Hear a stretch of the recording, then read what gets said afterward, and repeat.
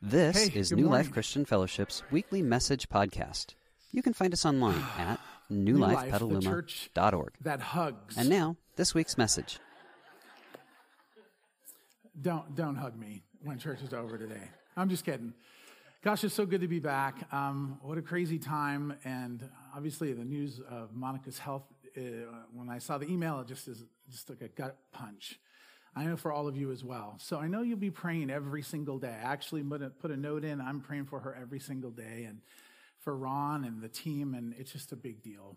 So please keep her in your prayers.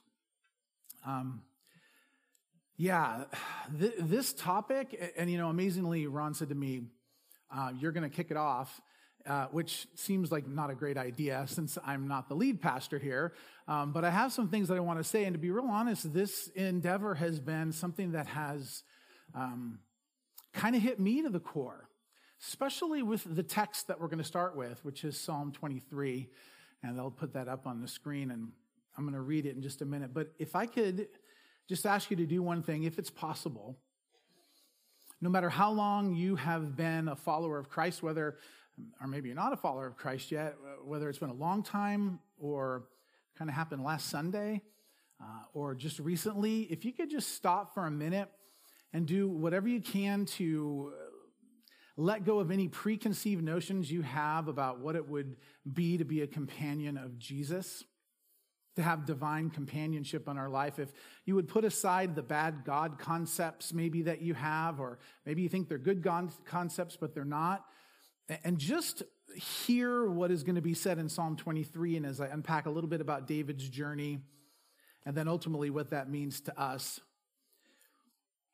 Because I want you to have a fresh set of views, but more than that, I want you to have a fresh perspective on what your faith walk with Jesus really means. There was a lady in my church when I pastored here in town who came into my office one day and she said, I'm scared that if I do something wrong and then suddenly I'm hit by a bus or something. I don't know why she said hit by a bus. So who gets hit by a bus? But I guess people do. And she said, I'm scared that if I get hit by a bus and I sinned just before that I'm going to go right to hell. And I said, do you really believe that? And she said, I do. And we took some time to walk through this idea, and I'm like, well, no, that's not how it works. And we talked about who Jesus is and what he does for us and what it means for now and for eternity. And she had lived under this fear for so long that if she did something wrong and then suddenly died, that she was going to be rejected by the King of the universe. Now that's a bad God concept. Unfortunately, it's one that people carry along with a host of others. So what I'm inviting you to do right now is as we read, I just want you to hear this, and then I'll make a comment and we'll move from there. And I'm going to move along pretty quickly because we don't have a lot of time, but it was so good to hear about the mission. Amazing. Make sure you go out there and check it out. Just really, really cool. And I know, Ron, you guys have traveled there for a long time. It's awesome. Psalm 23. The Lord is my shepherd. I lack nothing. He makes me lie down in green pastures. He leads me beside still waters. He refreshes my soul. He guides me along the right paths for his name's sake. And even though I walk through the darkest valley, I will fear no evil, for you are with me. Your rod and your staff, they comfort me. You prepare a table before me in the presence of my enemies. You anoint my head with oil, and my cup overflows. Surely your goodness and love will follow me all the days of my life, and I will dwell in the house of the Lord forever. Now, I think David's relationship with God is one of a very few really important pictures that we get in the entirety of Scripture of what having a relationship with God can look like. And this 23rd Psalm, beloved by so many, is really just a beautiful illustration of it. Next slide.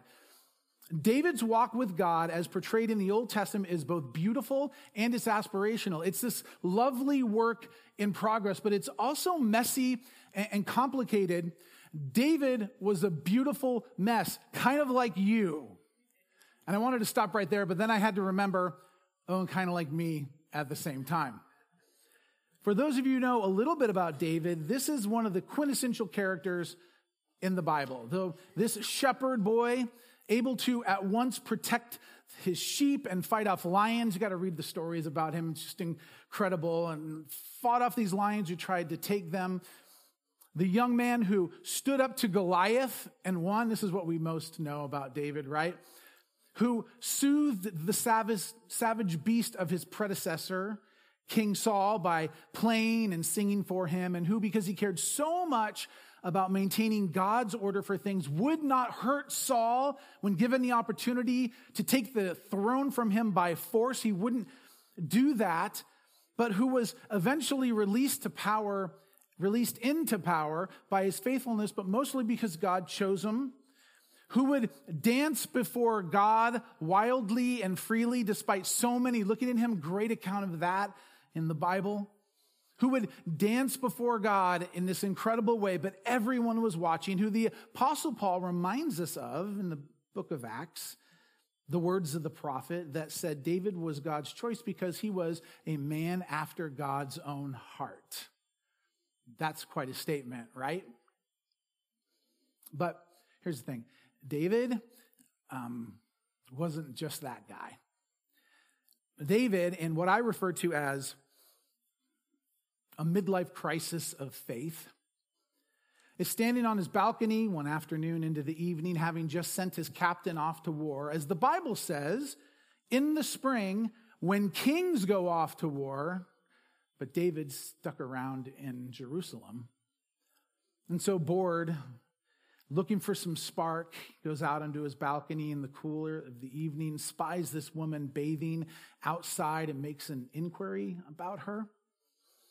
I mean, he's the king, so he can do pretty much whatever he wants, right? And what he really wants is her.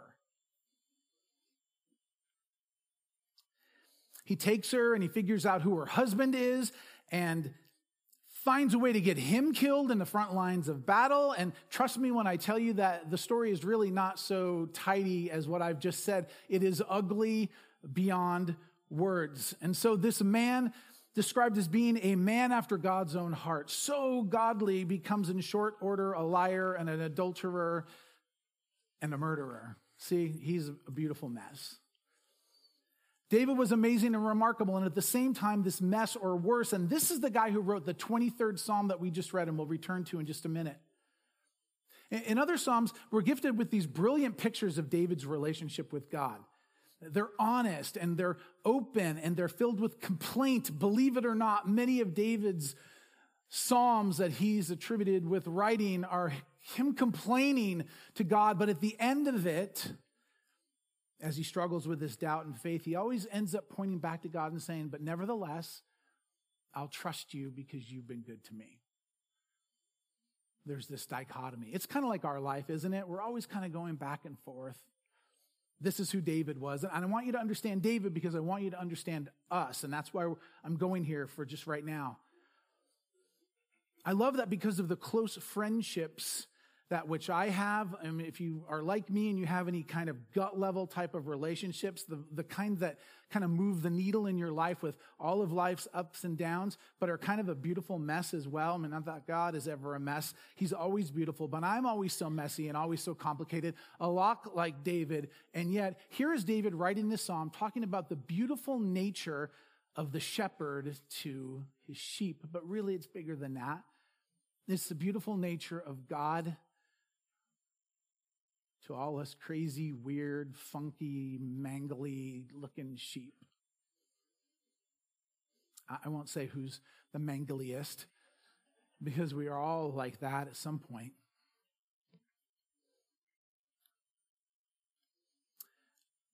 But we all know, because of what we celebrated just last weekend, that all of us have been invited into the amazing opportunity of divine companionship, an actual relationship with the King of the universe. And I wrote these words down because I really thought about it and meant it. That's kind of crazy, right? You don't deserve that. I certainly don't deserve that. It's crazy. And yet that has always been God's plan. This divine companionship. From the moment mankind decided that they could do it on their own, God put this plan into place in order in an effort to secure the opportunity for you and for me to have Jesus as our companion for now and forever. What did I say in the beginning? Just kind of stop whatever you're thinking, however you feel like I should look as a Christian or you should look as a Christian or what church is. And I loved hearing about India because it's totally different over there. But man, there's all these Jesus followers and they love him too. It just looks a little different. I go to Thailand on a regular basis. I've been into 3 or 4 different kinds of Thai churches and they are as far from the left to the right. It is incredible. And yet at the root, at the heart, they're all reflecting on this divine relationship they have with the King of the universe. So I've been a companion of Jesus for 42 years because I'm older. At age 13, and I don't exactly remember the day that it happened, I accepted the offer of this divine companionship. And to this moment, I've been doing my best to keep up with him. Over these 42 years, I've learned a lot. And frankly, I had to unlearn a lot as well. Don't forget, people are always going to tell you what they think your faith walk should look like. But what I want you to remember is if you can keep this straight up, if this can be an actual divine relationship, this divine companionship we have, he will lead and guide. Now, will he use people to help you with that? Yeah. He's going to use a church? Absolutely. He's going to use your business, your opportunities, just your circumstances? Yeah. I think about Ron and Monica, what they've been through over all of these years. And here, as they're kind of trying to put the cherry on top of the sundae that has been their ministry world, Monica continues to deal with brutal times. And I trust me when I tell you that they have stood up here many times and told you to trust him. They trust him. There's moments of doubt, I'm sure. They're tired. It's exhausting. And yet you can't do that from just having a head knowledge set of things you believe about God. You've got to have a real relationship. My relationship with my wife, if I don't have a real relationship with her, we're just going to fall into the creeping separateness. And it can happen in our own relationship with God too. It's not that he leaves. It's just that we kind of are flittery and fluttery and we're just all over the place.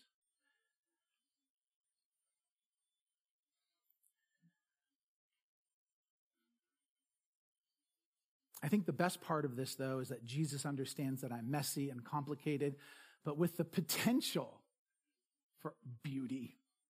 He actually wants to pull that beauty out of me, and not just for me or the ones I love, but in order to be jettisoned into the world for his good purposes. He sees all that I can be and doesn't cling to all that I have been or even who I am right now. You should hold on to that because that's good. And it took me a while to write it. So I would just encourage you, take your phones out, take a picture if you want. He sees all that I can be and he doesn't cling to all that I have been or even who I am right now. Not like most of our earthly companions, right? Our human nature is always trying to please in order to be accepted and valued. That's how life works, right? We have to earn our value. Most of our relationships are kind of quid pro quo, aren't they? You do this and you do this, and if you stack up here, then you're worthy to be my friend, and we're going to do all this stuff. It's not real because none of us can live up to anybody else's stuff. We only get what we give. We only are granted acceptance by doing or being or acting the right way. But, next slide, but this new nature, the way of divine companionship, what Jesus has made way for by his death and resurrection is that we are all invited into this companionship, foibles and all, deserved or not. Every single one of us. And it doesn't matter who walked in the room that I could say that about them because it's just true. There's not a person you ever laid eyes on that God hasn't created in his image and doesn't want a relationship with. Now, this can be hard because in our head we're thinking, yeah, I can think of a couple that probably not going to be, he doesn't, how could he possibly, and yet he does. We put so much expectation on other people, and God's expectation is just come to me and give me your world, give me your life, and I'm going to walk with you forever and ever, amen. Not to sound like a country song, but it's what it is. And this is absolutely transcendent if you think about it. The companionship is built on his ability to shape us into whatever he sees fit. It's not based on my compliance or my following of the rules and regulations or by my value or what I can bring to the table or even my acceptance of that idea. It's based on what he has done. He invited me to participate in all this because he chose me. He chose me first. He wants me to be his companion. And I took a long time for that last word. Wowzer. Wowzer. That's incredible. Gosh, it's another good one. Take a picture if you want. It's right there. So here's what I want to do. I want to conclude our time back in David's Psalm, and we're just going to move through this. Psalm 23, as a companion of Jesus, I clearly see all the attributes of the Good Shepherd. Verse 1 tells us that he knows what we need and promised to provide everything so that we're not wanting for anything. Verse 2 tells us that he leads us to green and thriving and calming places despite what's going on around us. He knows what we need, the rest and the peace and the restorative nature of those places that only he can lead us to, even while the world rages around us. Oswald Chambers says it like this: the great thing about faith in God is that it keeps a person undisturbed in the midst of disturbance.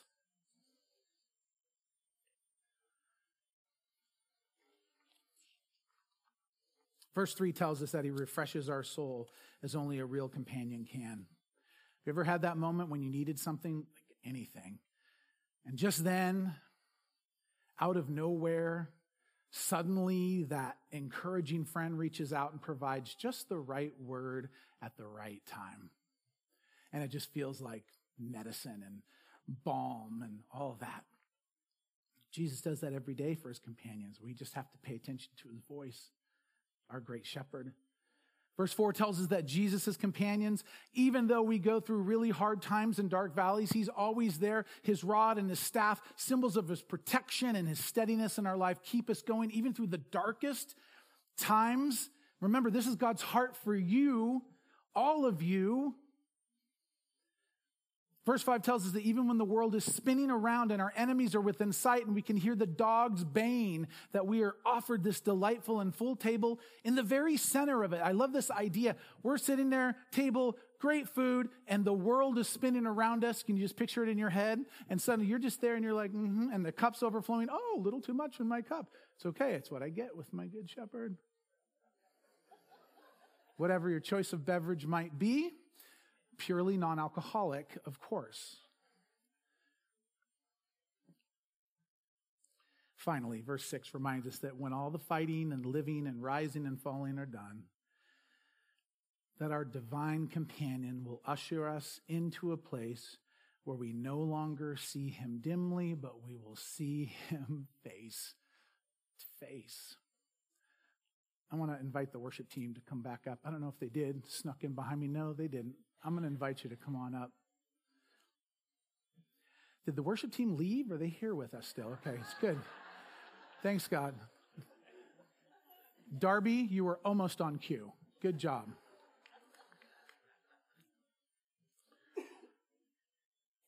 Jesus is our divine companion now and forever. I love the image of the house. It's like this idea that we're dwelling with him, and we are. Whether it's here, or you get into the car. Folks, what I just read, what I just talked about, what you see in Psalm 23 is just his heart for humanity, and he longs to draw us to himself. We grow close to him by spending time with him, being real with him, accepting what the offer is that he has for us. I mean, it's just an incredible deal. As we embark on this journey of divine companionship, I just pray you'll kind of try to let go of everything you think you know and just receive what has been laid out in front of us about how the good shepherd treats his sheep, but ultimately means how our good shepherd treats and loves each one of us. He truly does want a relationship. And relationships are messy. But yet he's never messy and he's always there for us. Let's pray together. Lord, thank you. for the beautiful morning. It's been so packed. It just feels like we've rushed through because there's so many good things. And that's just another picture of your abundance. God, our cup overflows today in this building because you're a good shepherd. And all of us are fighting battles, and all of us have the world spinning around us. And right now I'm even picturing Monica sitting at this incredible table with a feast in front of her. And everything's spinning around, and yet it's like slow and quiet and easy right where you are, right where she is. And Lord, let it be so for all of us as well. God, I'm grateful for your companionship. It's not built on a religious system. It's built on this incredible call that you chose us first. And we just have to answer the bell. Ding, ding. And may we all come to you. Thank you, Father.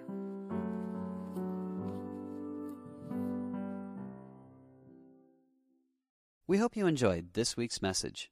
You can find more information about New Life, including contact information, at newlifepetaluma.org. Thanks for listening.